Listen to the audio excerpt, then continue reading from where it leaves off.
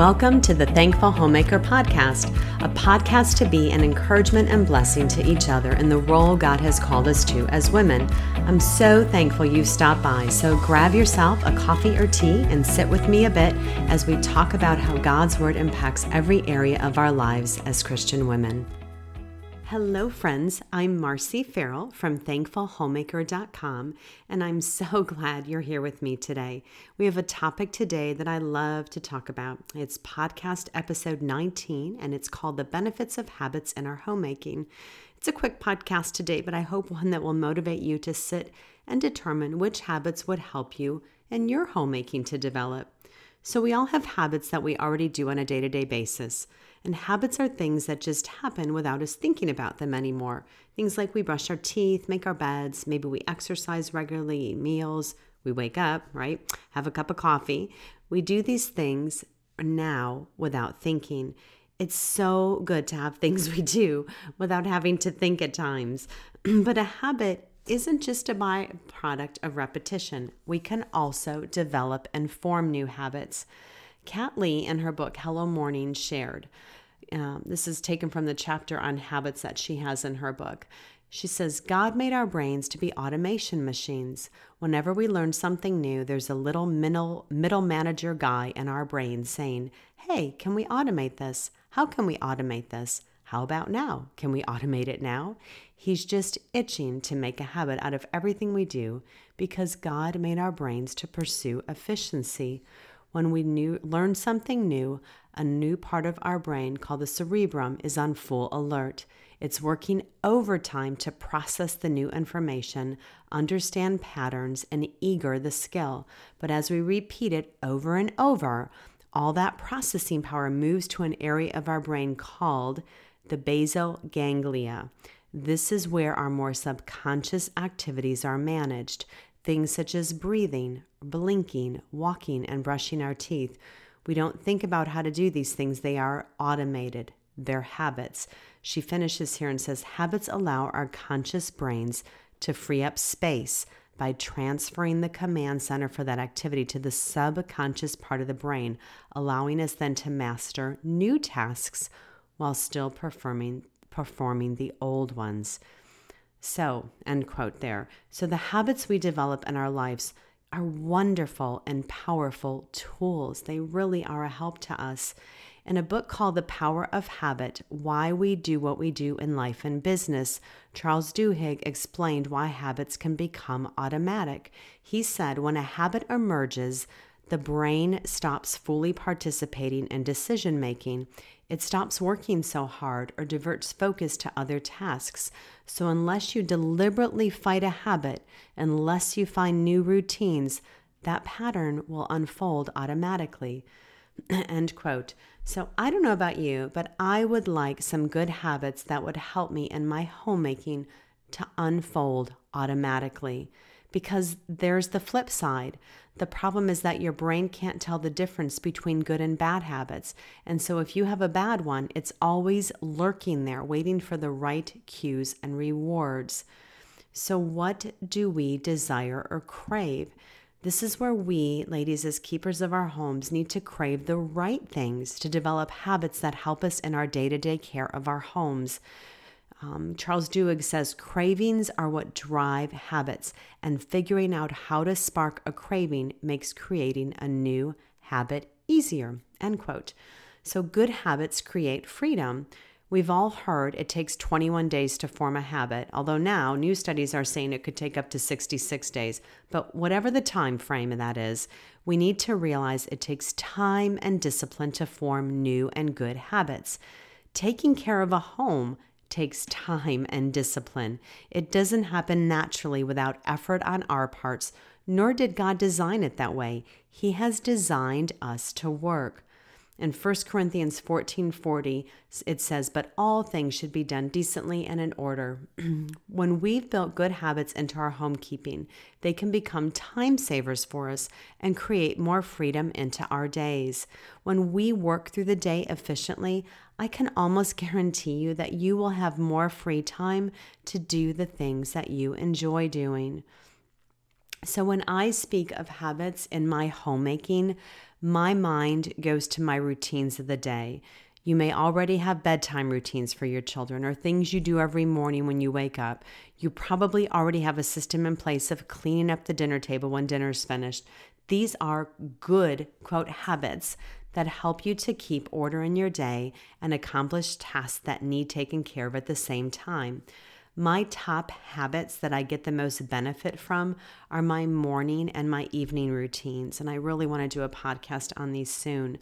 There are many habits built within each of them, but they have become something I do now without thinking.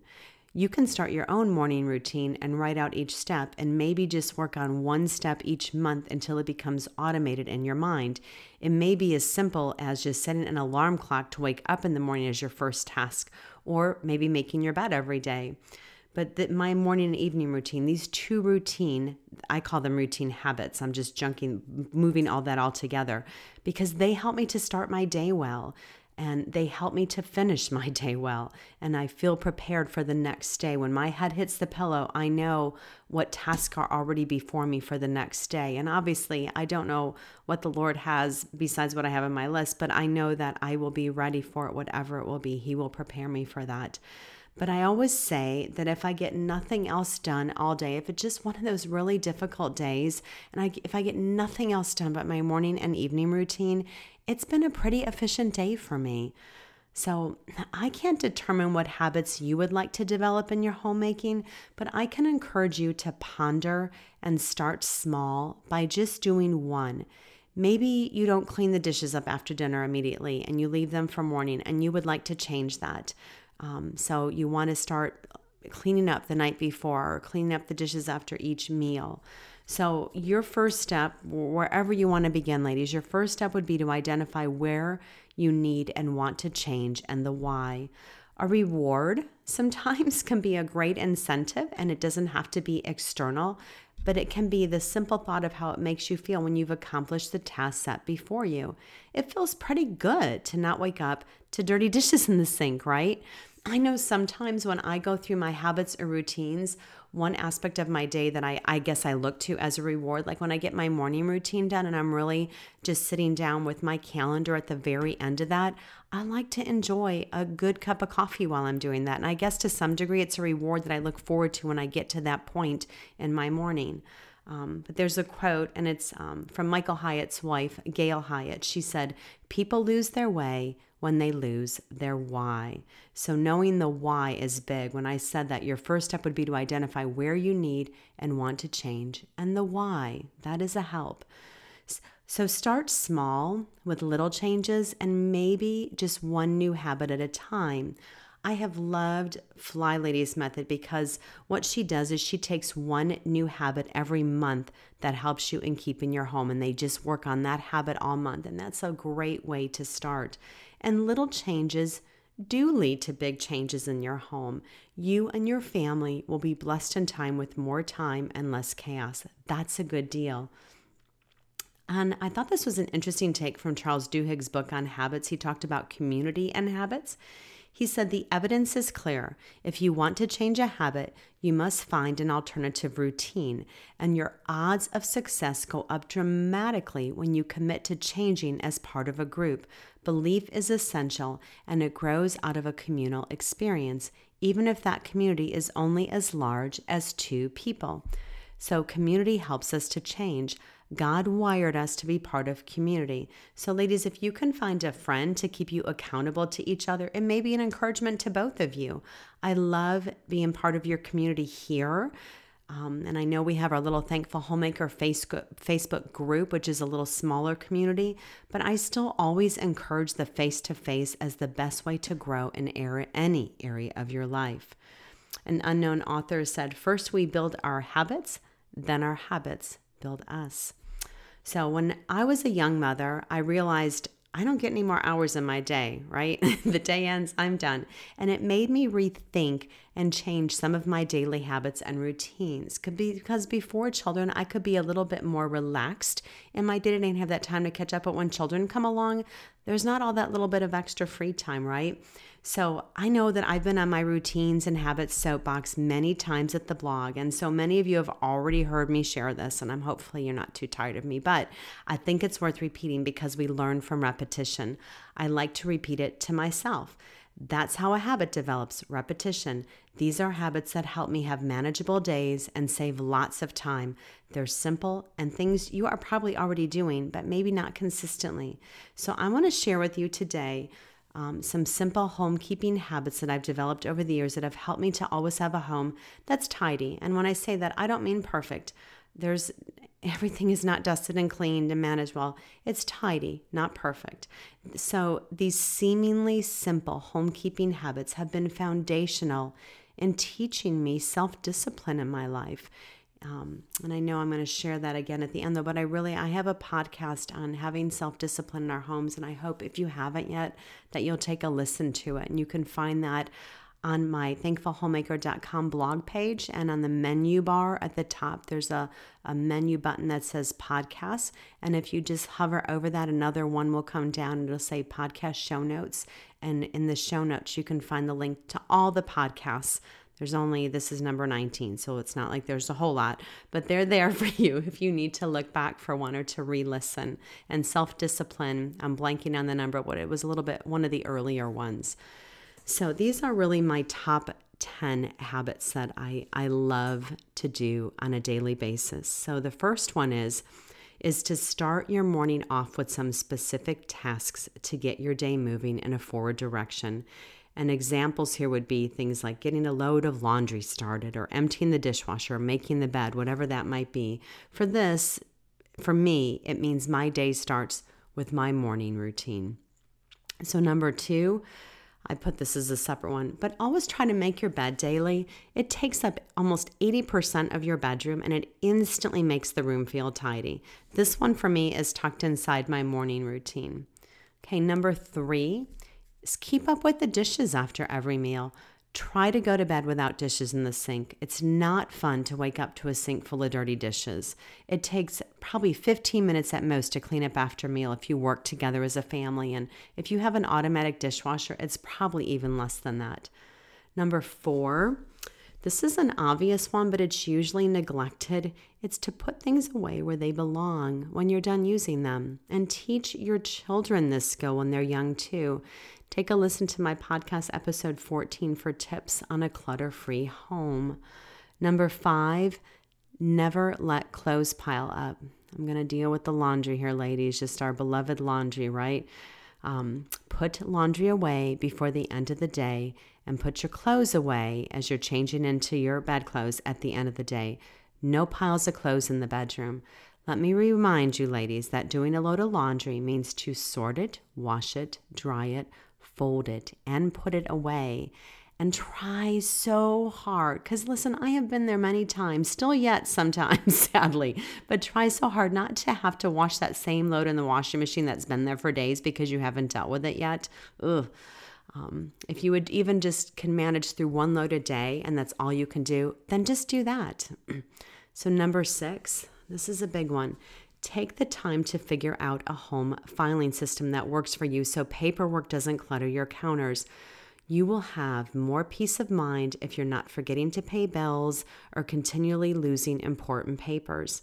I have a post on the blog. It's literally called, you can look in the search bar on the blog. It's called My Simple Home Filing System, and I'll link to it here in the show notes.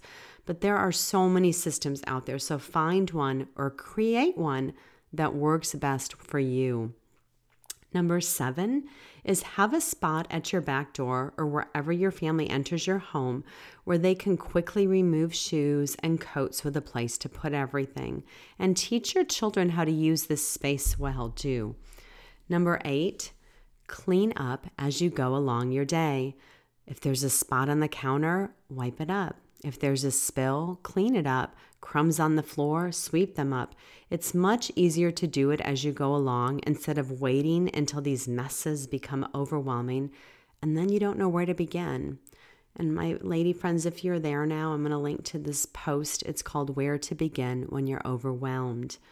Number 9, continually declutter as you are tidying areas. Periodically, clean out a drawer here or there, or a cupboard or a closet. Get rid of unused items. When there's a place for everything, it's easier to clean up and put things away. Remember, you cannot organize clutter. And number 10, my last one here is have some sort of cleaning system in place. I do dust and vacuum on a regular basis, and the kitchen seems to get a daily vacuum. It takes minutes, and it keeps dust and dirt at a minimum. If you need some ideas on developing a cleaning schedule in your home, take a listen to my podcast, episode 16. It may be a little motivator for you there. I share 3 different systems that I use depending on really what I feel like or the season of life I'm in. And my bonus tip, and this one is really my favorite, before you leave a room, take the 2 minutes to tidy it up. So you want to fluff pillows, fold blankets, pick up books, toys, put games back, straighten tops of coffee tables, whatever that is. This is a great one to have everyone in your family do together before bed. It's a great habit to develop in your kiddos to teach them to pick up after themselves. So I know that keeping our homes and the habits we develop will look different to everyone, and we're not all going to have the same habits or levels of cleanliness in our homes, but we should all have the same heart as professing believers to manage well what the Lord has given to us to manage. God uses the care and management of our homes to grow us spiritually. So if you're a born-again believer, if you're a Christian, someone who has seen their sinfulness before the Lord and repented of their sins and put their faith and trust in Christ alone for salvation, then He's working all things for your good, even the care and upkeep of your home. So I love this quote by Carolyn Mahaney. And y'all have heard it from me before, but I'm going to say it to you again because I think we need to be reminded of this frequently. She says, the challenge of ministry in our homes is that we don't always feel very spiritual when we wash our dishes. It hardly feels significant to scrub our toilet, and we can feel that we are truly ministering when the Lord uses us to communicate a word of wisdom to someone, or He provides an opportunity to share the gospel with our neighbor. That seems like real ministry. And that is real ministry, to be sure, but no more so than when we are wiping runny noses or cleaning the bathroom. That is because we have a very narrow view of true spirituality. The Lord wants to help us see the significance of ministry at home. He also wants to expand our vision for the multiple opportunities that we have for ministry in the home. Let's ask the Lord to help us gain a biblical perspective of our ministry at home, end quote. So my friends, what new habits are you hoping to form? Which one will you start with first? I want to encourage you to just start small. Maybe it's just making your bed daily or cleaning up the dishes after meals. Just start small, and in time, they will just become part of your day. The hope here always in these, what we think are seemingly menial tasks, is that we don't miss that God is molding us and shaping us more into the likeness of His Son, Jesus. When we lead our children by example, and I know that we all as moms, we desire to see our children live lives of self-discipline. Well, it starts with us, with our example to them. I can't determine what they're going to do, but I can set an example before them. Self-discipline cannot be forced, but it's a skill that's learned. So what are we modeling to our children? Are we modeling self-disciplined lives with God's love and grace? We can do that in God's strength and be reminded that the joy of the Lord is our strength.